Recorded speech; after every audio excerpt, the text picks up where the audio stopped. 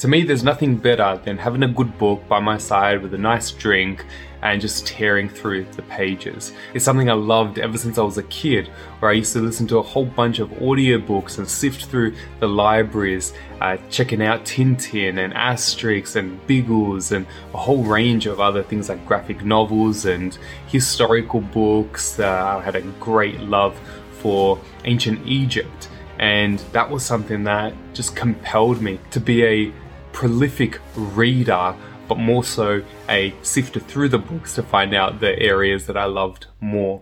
Over time, the books that I read have changed and grown based on the type of work that I do. Now, as a psychotherapist, I like to look at books from a psychological bent and a bent of human nature and what drives human beings to do what it is that they do.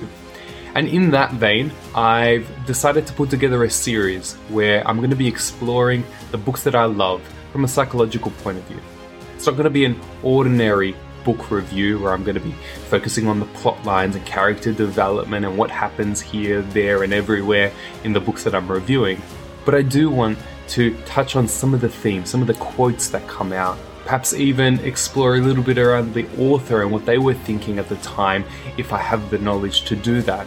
I want to look at some of the trajectory and character development from a psychological point of view, but I want to approach it at a level of human nature and understanding these very real themes that have been around for a significant amount of time. Themes like pain and suffering and growth and overcoming adversity and monsters and demons and fantasy, ideas, progress, all that sort of stuff. And I hope you're going to enjoy the book reviews that are going to come. If you haven't already, please subscribe to this channel. It really does help the channel out. Hopefully we can learn together in this process, and if you enjoy it, give it a thumbs up and we'll go from there.